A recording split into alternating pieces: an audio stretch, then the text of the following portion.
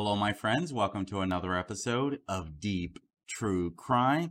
I'm Manny Rodriguez. In today's episode, we are covering the tragic story of two sisters found dead in the back of a taxi car that their dad just borrowed. On January 1st, 2008, two young girls were found shot in their father's taxi at the Omni Mandalay Hotel in Irving, Texas. One of the victims, Sarah Saeed, after being shot 9 times, one of the chests had gunshot particles in it, meaning the gun was very close when it was fired. She found the strength and made a declaration dying call when she managed to call 911, and she said, "My dad just shot me. I'm dying."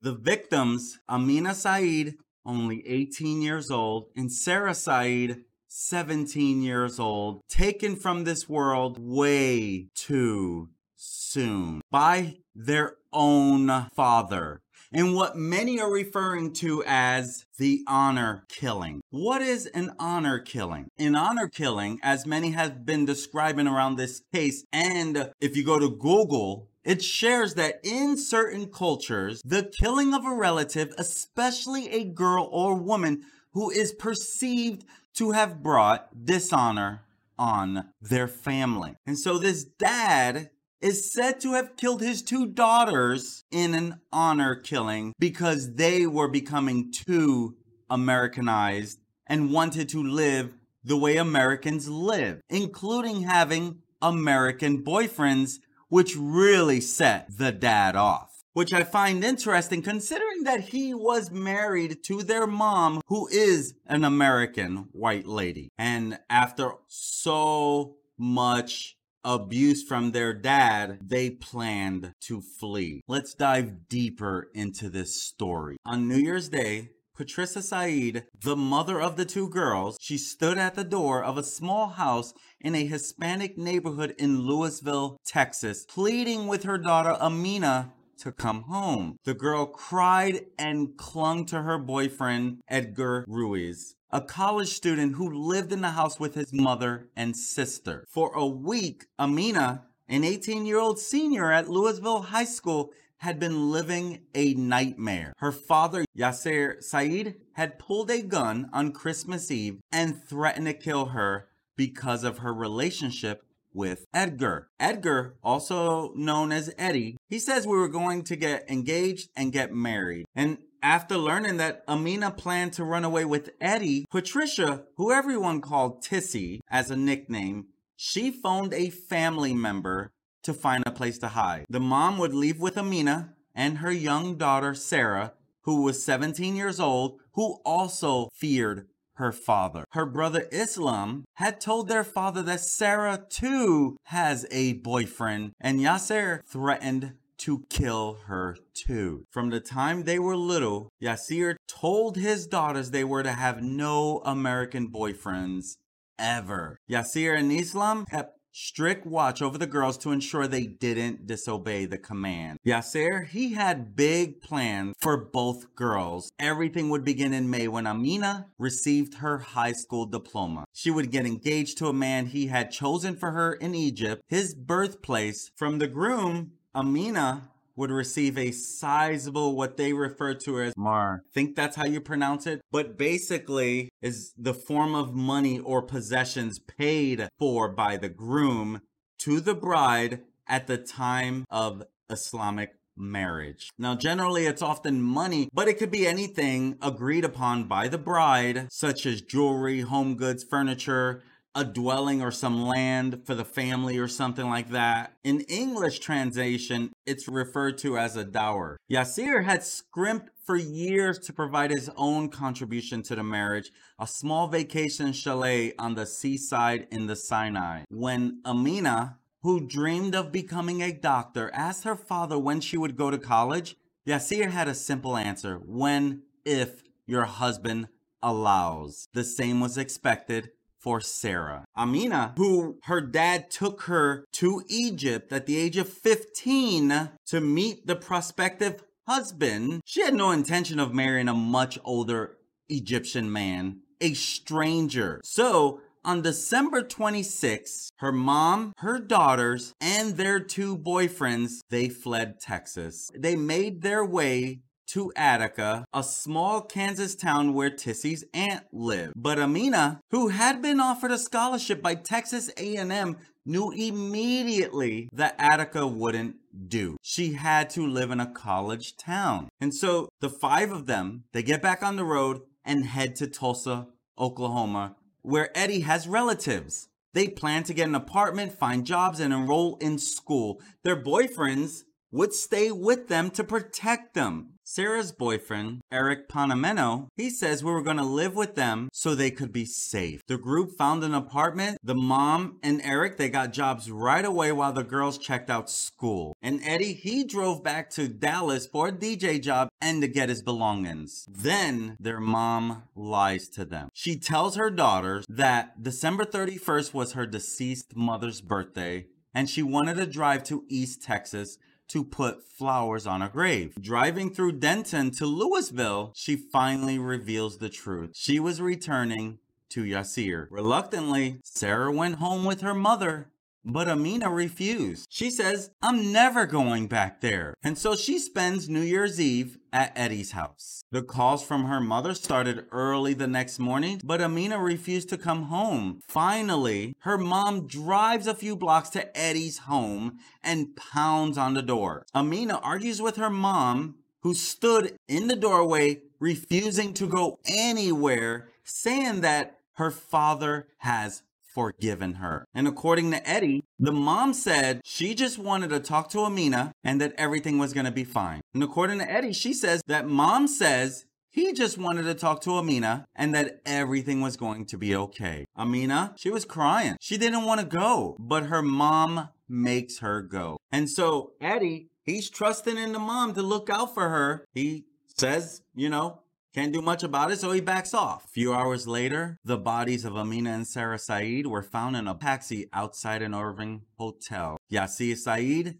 had disappeared, and he was a fugitive for 12 years, and he was top 10 America's Most Wanted by the FBI. To this, that's when a lot of people, including one of their mom's aunts, who walked up to someone who was officiating the Muslim service for the 2 girls at a funeral, and she yells out loud, "This is an honor killing. Don't deny it." And other members of Tissy's family started saying that Yaser had killed Amina and Sarah because it was his kinship and religious duty to restore the Said family's reputation, which was allegedly ruined because of their relationship with the 2 young American men. Now, Yaser Said's side of the family, they disagreed. They say if he was responsible, which we now know he was, they say that he just snapped. One of his brothers says only a monster could do that. But even though now that news that a Muslim father had been accused of murdering 2 beautiful daughters because he disapproved of her boyfriends, this triggers an instantaneous and predictable reaction from non-Muslims. And they say it had to be an Islamic honor killing. I'm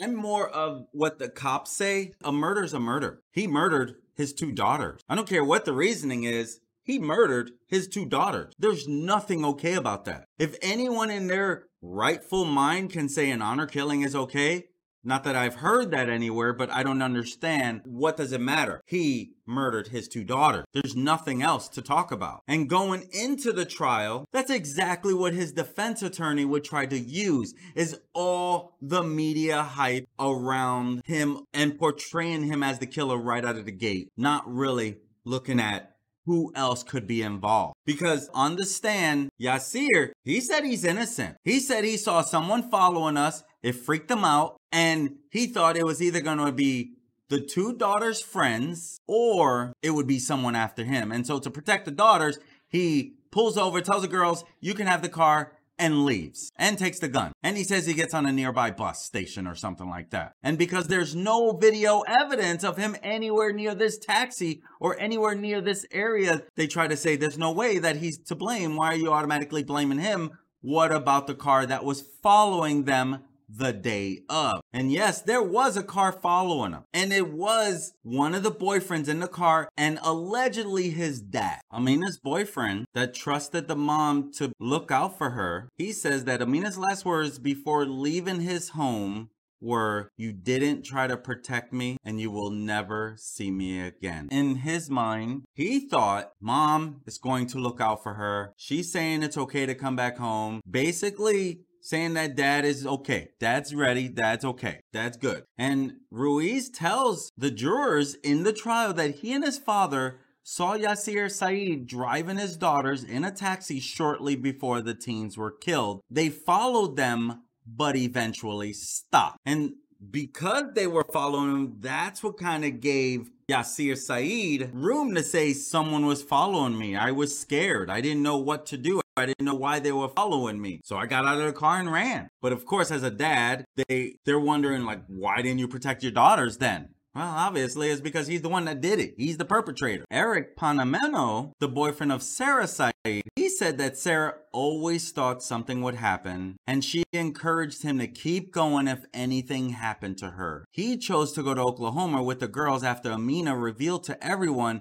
that her dad threatened her with a gun on Christmas Eve because they were dating American boys. Connie Mojo, the aunt of Amina and Sarah, and the sister of Patricia Owens, as you can see in this photo with the mom in the background, she testifies that she last spoke with Amina hours before the girls died. She shares that Amina was upset her mother had returned home. Amina and Sarah's mom discussed when she got married to their father, and she shares that on February 7th, 1987, she was only 15 years old, holding onto her father's arm, made her grand entrance in a secondhand wedding gown, and walked down the aisle of a Bedford Country Baptist church that was founded by her grandfather. Sitting on one side was the family of Patricia Owens, again, only 15 years old, Christian for the most part, working class Texans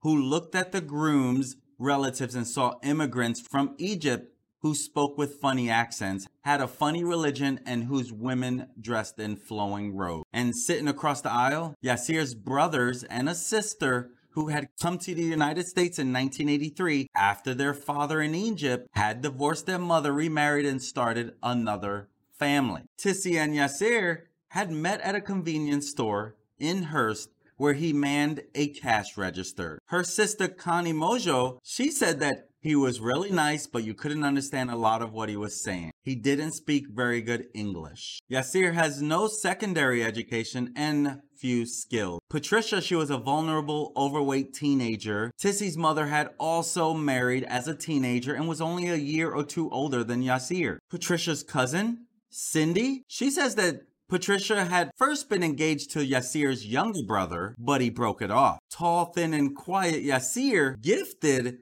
Patricia with presents and told her family he owned land in Egypt. Though a Muslim, he agreed to a ceremony in a Christian church, and her parents signed papers allowing their minor daughter to marry a man twice her age. Patricia's aunt, Gail Gartrell, she took Patricia aside and explained that she was marrying in a very different culture. Patricia, she just didn't care. And Patricia's sister, aunts, and cousins, they believe Yaser was marrying Patricia to stay in America. His visa was about to expire, and they had known each other only a week. Yaser later received permanent residency. After the ceremony, Patricia's Aunt Gail says that several Arabic men approached American women in the parking lot and asked if they were interested in marriage. The wedding reception, which was held in Said's home in Ules, it really showed the divide between men and women. The men sit in one room, the women sit in another. All the food was in a room with the men. The female guests were ignored. By the time Patricia was 18, she had 3 children under the age of 5. So by the time she was married, at the age of 15, within 3 years, she would have 3 children. Her first one was her son, Islam Yaser Said, born in March of 1988. The following year, same month, Amina Saeed was born on March 2nd, 1989. And again, the following year, same month of March, Sarah Saeed was born on March 16th, 1990. Find that very interesting. How do you have 3 babies 3 years in the same month? Wow. Unless you planned it, right? I mean, like, how does that even happen? So I find that pretty interesting.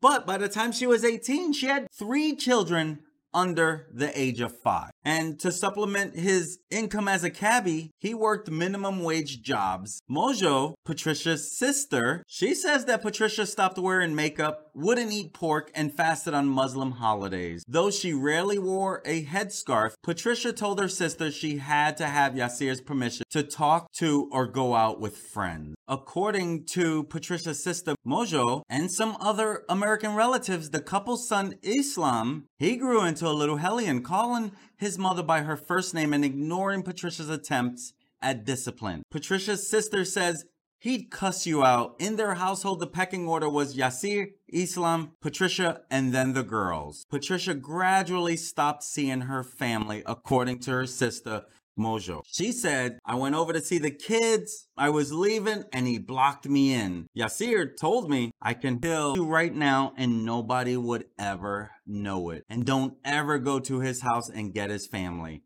That's according to her sister. And then in the late fall of 1998, while sitting at Gail Gartrell's breakfast table, again, Gail is the girl's aunt, Patricia had left the girls with Gail, while she and Mojo, Patricia's sister, went to the Hill County Sheriff's Department to file a report that Yaser had sexually abused both daughters. Amina says to her aunt, do you know what daddy did to me and Sarah? Amina, who's only 9 years old at that time, asks her great aunt. Sarah then says, Aunt Gail, it was bad. And at that time, big brother Islam, who was 10 years old, he clenched his fists in anger and told his Aunt Gail he wanted to kill Yaser for hurting his sister. A year earlier, Patricia had left Yaser in October of 1997, and she told her sister that Yaser rarely drove his taxi. Yaser wouldn't work. It was hard for my sister with no education to make good money. That was what Mojo had said about her sister. And according to the sheriff's report, Yaser had retaliated by picking the children up at school. He ran off to Virginia and told her he was going to take the kids to the Middle East,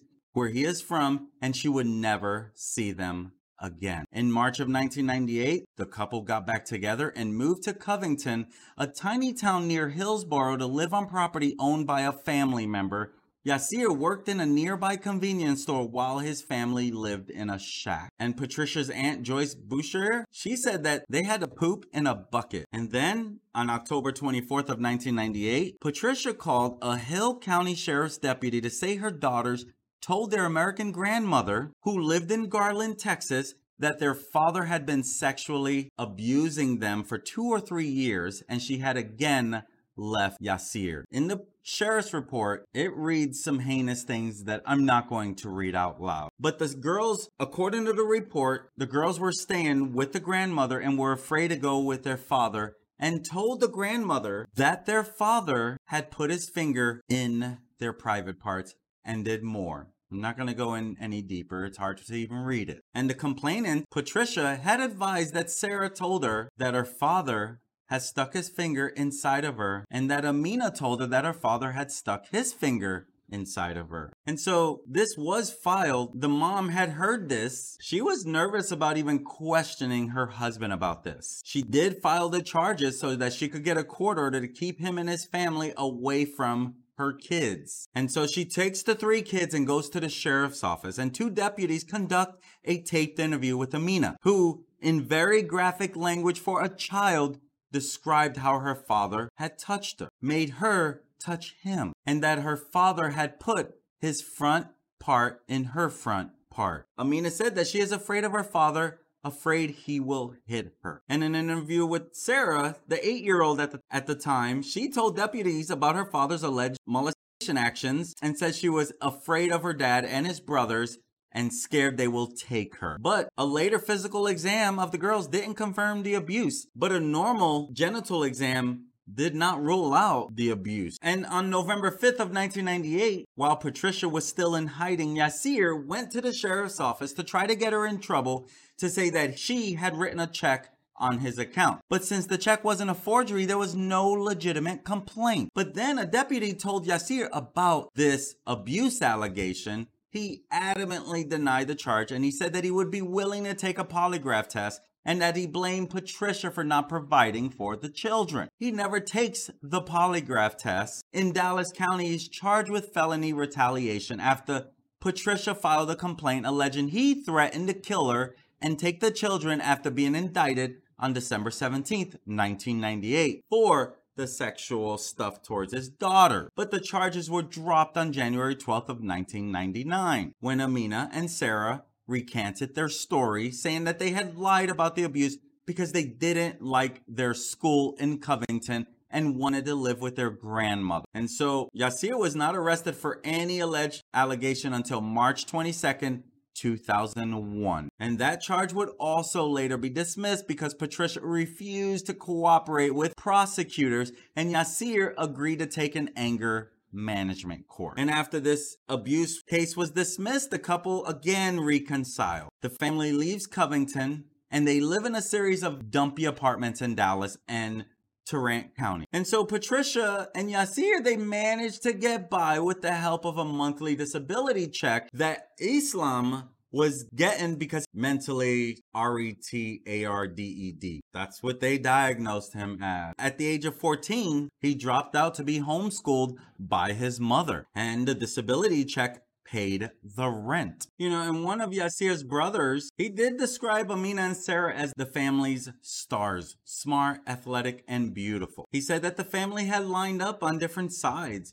Yaser and Islam versus Amina and Sarah, with the mom Patricia in the middle. The girls told their friends that their brother was weird, a loser who parroted his father's negative attitudes about America and women. And which is weird because his brother is saying that they were free to do whatever they wanted as long as they did the proper things. The brother says that Yaser didn't want the girls to turn out like the Owens family, dropping out, getting pregnant, and doing drugs. But how could they possibly be free considering Amina's hysterical phone call to her mother from Egypt in 2005, where the children traveled with their father? Amina calls the mom, hysterical, crying, "He wants me to marry an Egyptian man in his 40s. And Amina says, "I don't know him.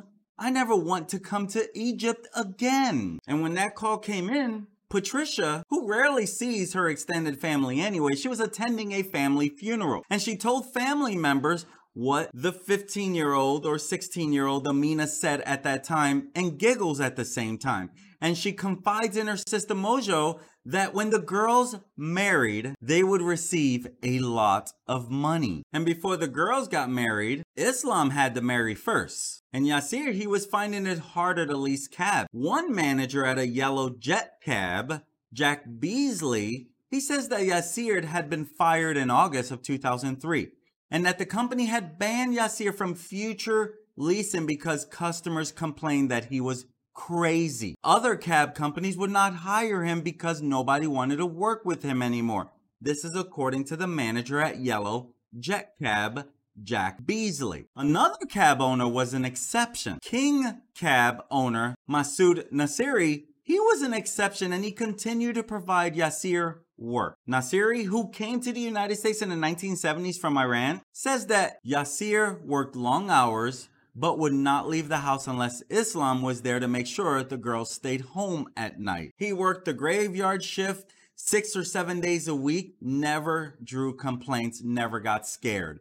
This is according to Masood Nasiri. And according to Patricia, he always carried a gun when he was driving a cab. It is said that in southern Egypt, with people living near the Nile, they still practice older traditions, including honor killing. But Yaser had veered from Muslim and Egyptian cultural practices early on. First, by marrying Patricia after his brother dumped her. Amina and Sarah, they grew up American Muslims, but Yaser was trying to raise them as Egyptians. And a week before Christmas of 2007, Yaser Saeed, he dropped his taxi off at the King Cab body shop in Deep Ellum, leaving without paying back fees of $700 or $800. Nasiri, he didn't worry about it. Yaser, who had leased taxis from him for about 7 years, usually traveled to Egypt over the slope holiday period, and so he would make up the deficit when he returned. According to Nasiri, every Saturday for years, Yaser came down to King Cab to pay his fees, often bringing his children, and the office manager who worked there, Donna Sellers, says that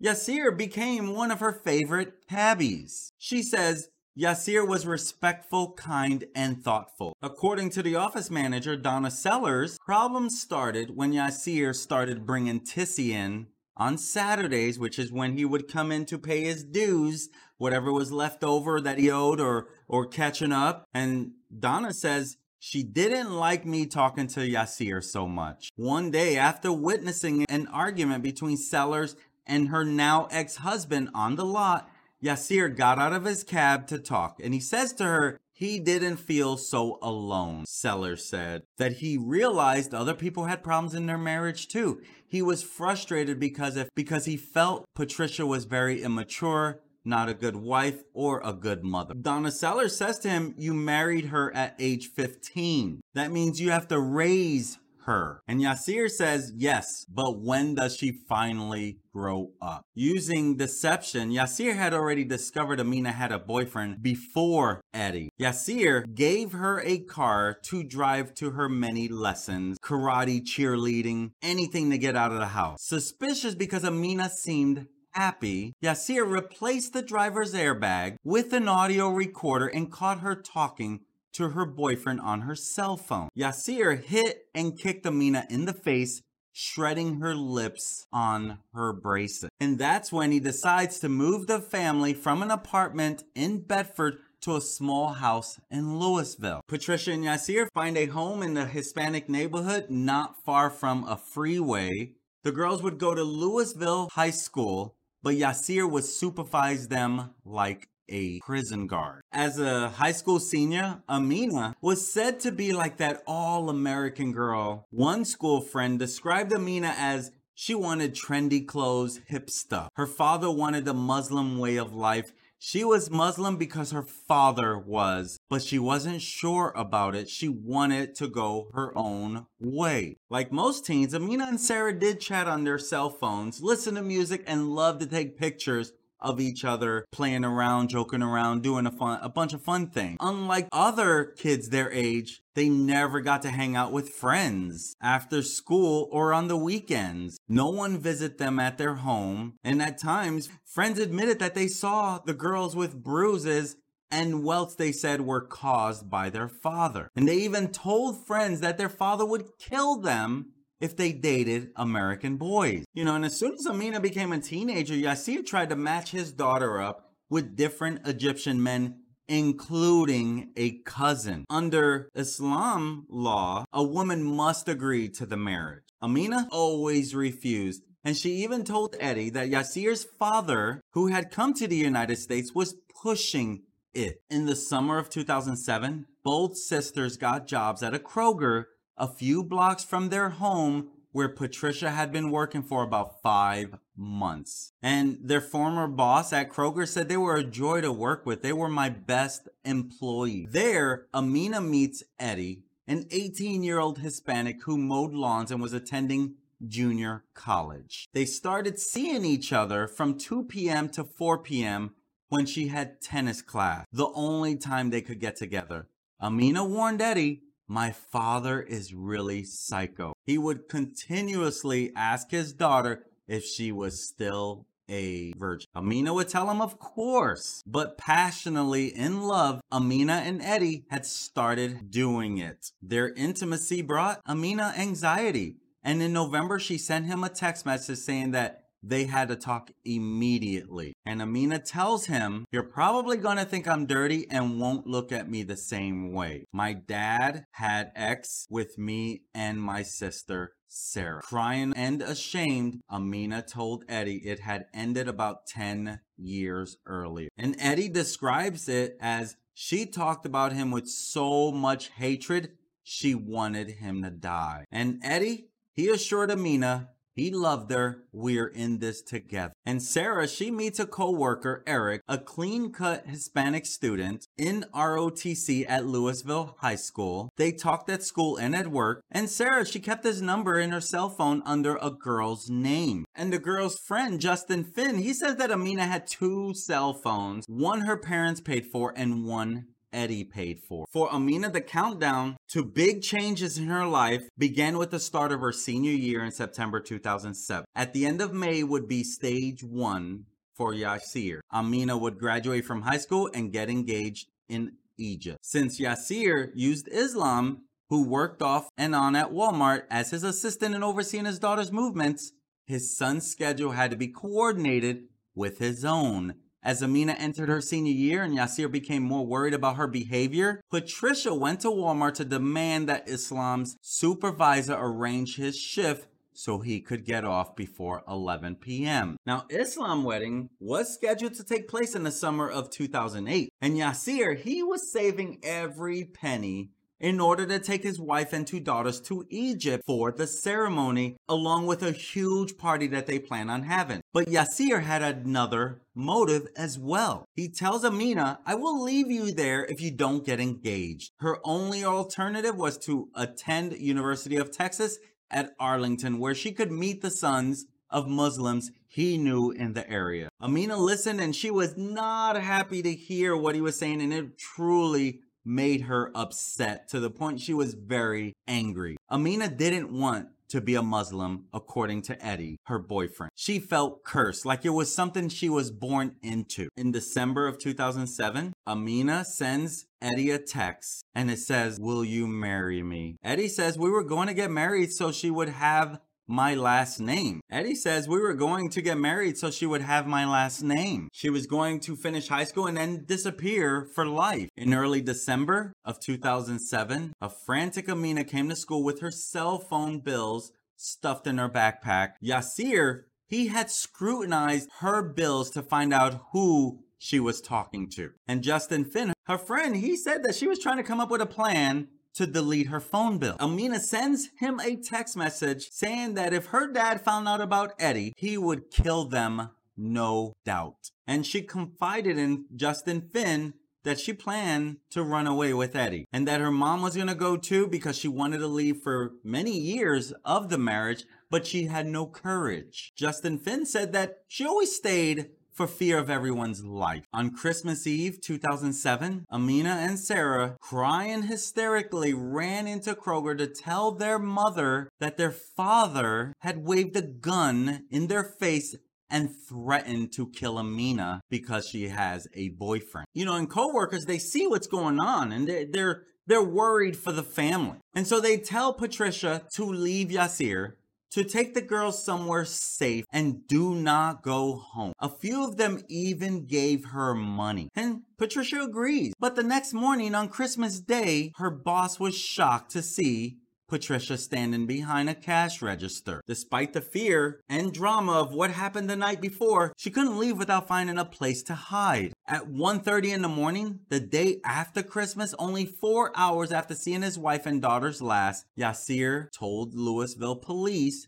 they went missing. Yaser tells the police that Patricia and the girls had gone to a convenience store for drinks and hadn't returned. And so Patricia's sister Mojo, she tells Patricia that, hey, the police were looking for you. And so Patricia calls the Louisville Police Department and she tells them, we left home in fear of our lives. And the rest of the week, we don't know how much of a role Patricia plays completely. She's never been charged with anything, but a lot of people feel like she should be charged with something because during the week between Christmas and New Year's Day, a lot has happened that there's no good explanation for. First, she gets her daughters to safety. They travel to Kansas. They travel to Oklahoma.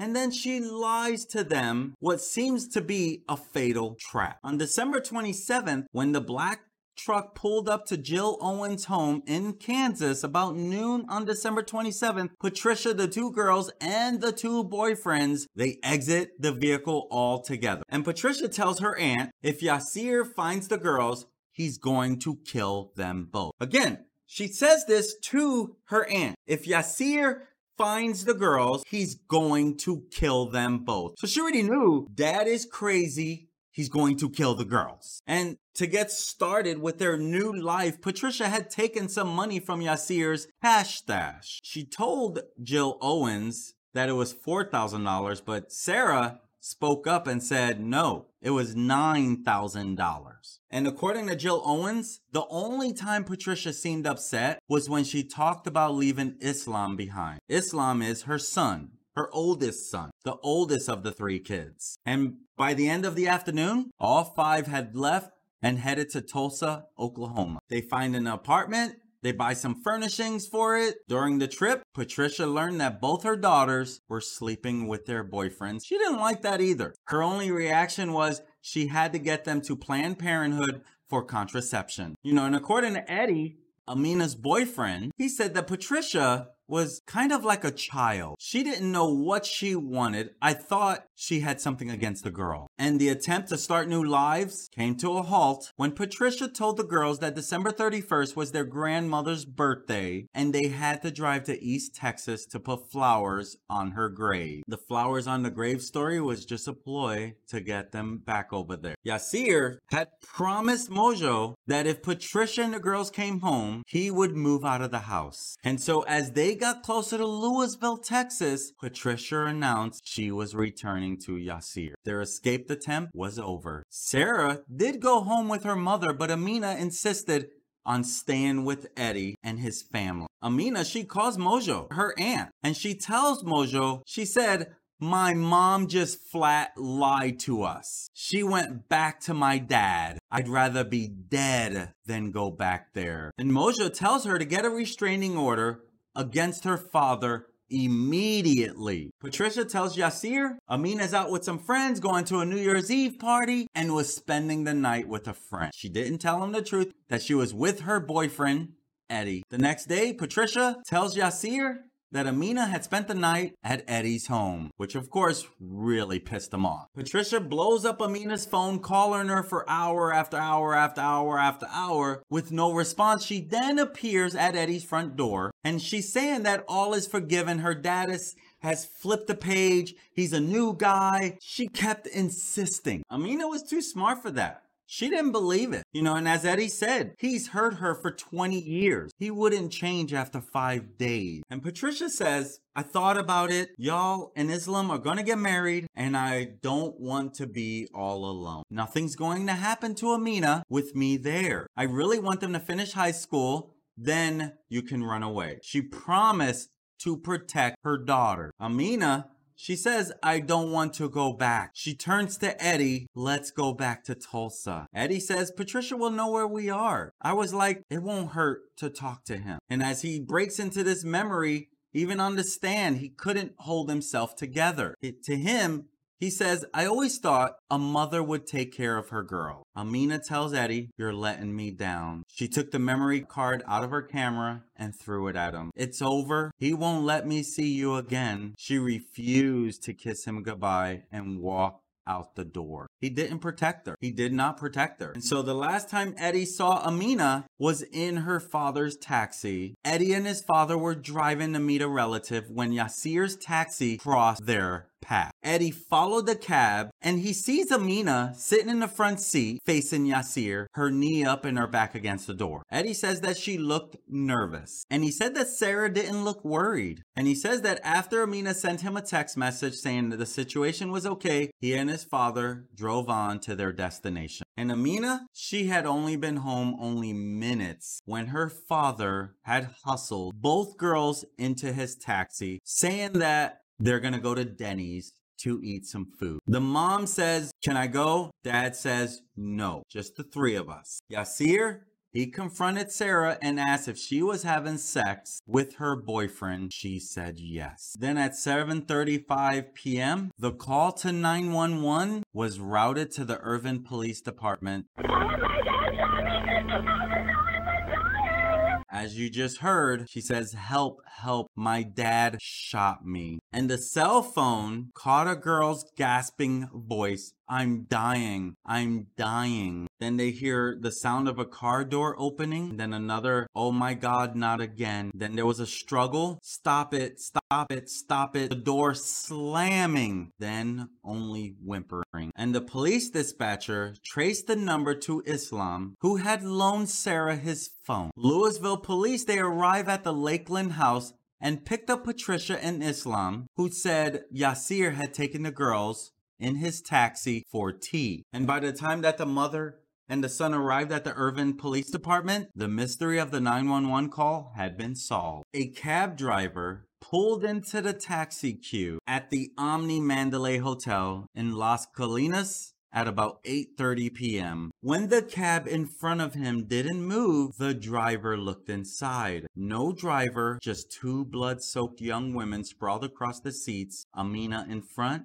and Sarah in back. Tracing the cell tower that picked up Sarah's phone call, police surmised that Yaser had driven to a park on Riverside Drive where fishermen casting for bass often heard gunshots from the Elk Fork shooting range. Yaser stopped the car, pulled out a 9mm and shot Amina twice, who was sitting in the front seat, hitting her point blank in the chest, severing her spinal cord. Then he turned a gun on Sarah in the back seat. The girl fought as her father shot her 9 times. If he did fire the shots at the park, Yaser drove fewer than 3 miles, parked in front of the Omni, and left his dead daughters for others to find. Then, wearing a jacket and black turtleneck and carrying his Egyptian passport, he vanished into the cold night air. And as soon as the two girls were found in the jet taxi, Yaser is nowhere to be found. They're blowing up his phone with no response. Nathan Watson, the guest service manager at the hotel, he was informed of the situation. Then Watson went to investigate, and what he saw, he will never, and he describes on the stand what he witnessed as he came up on there, knocked on the door, couldn't quite see what was going on, just seeing two people. The car was turned off. He didn't have much information to go off of, and then he flashes his light inside of it, and that's when he sees this is a crime scene now. Don't touch anything else because we may contaminate something. He knew well enough to keep his distance once he knew there was no signs of life inside that car. And employees at the hotel, they were familiar with Yaser Samid, but did not remember seeing him on January 1st, 2008. And the surveillance video did not offer any clues. The video was too grainy to make out the shadowy figure in the video. When they got there, they saw that the girls had been shot multiple times at close range inside the cab, and they found spent bullet casings were found throughout the vehicle, along with a new bullet magazine, cigarette butts, and ashes. The person responsible, they knew, had long left the scene. And so Yaser, he was on the run for 12 years. Yaser Said would become one of America's most wanted top 10 fugitives. He was on the run for many years. A break in the case came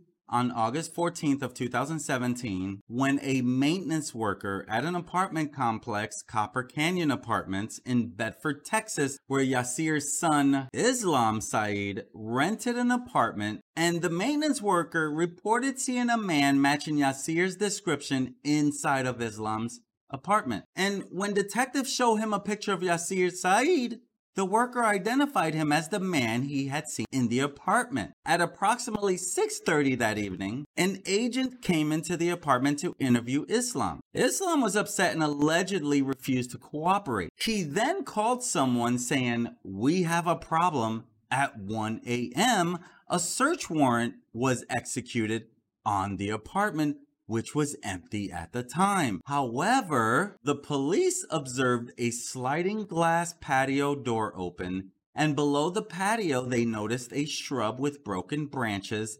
suggesting someone had jumped off the patio and landed on the bush. And next to the flattened bush, they found a pair of glasses, which they collected as evidence they collected evidence inside the apartment, including several cigarette butts and a toothbrush. And the FBI laboratory in Quantico, Virginia, they compared the DNA from those items to the DNA of Amina and Sarah, and they determined the DNA most likely came from their biological father. 3 years later, in August of 2020, the police began a 24-hour surveillance on a home in Justin, Texas. And they observed Islam and Yasin, the brother to Yaser and the uncle to Islam, entering and exiting the home, and they see the shadow of another man inside the home after the two men left. And so after a week of surveillance, which they'd even see this man here carrying stuff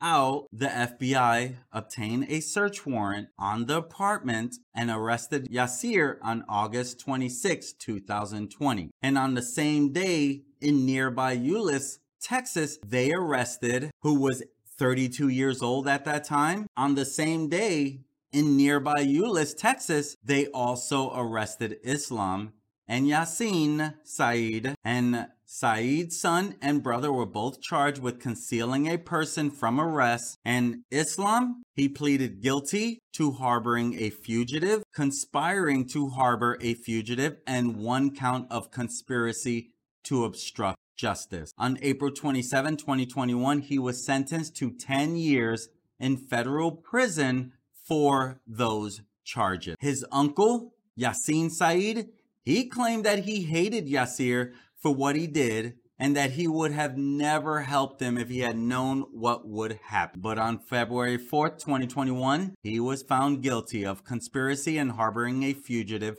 He was sentenced to 12 years in federal prison on June 4th, 2021. And Yaser, who went to trial, has been found guilty, indicted on capital murder charges. Prosecutors did not seek the death penalty. Yaser is found guilty of capital murder of multiple persons, and he is sentenced to life in prison without the possibility of parole. During the impact statement, Patricia Owens, the mother of Amina and Sarah Saeed, she delivers her impact statement. She points directly at Yaser and says, "You are the devil. You murdered your girls." Their aunt, Hani Mojo, she delivers her impact statement and she looks directly at the killer and says, "You abused, stalked, assaulted Amina and Sarah." There you have it, my friends, the tragic story and what many are referring to as the honor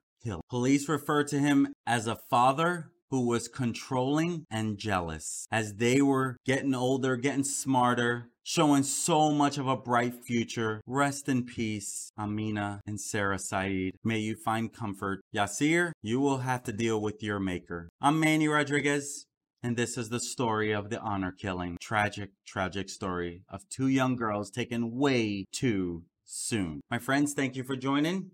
I look forward to serving you again.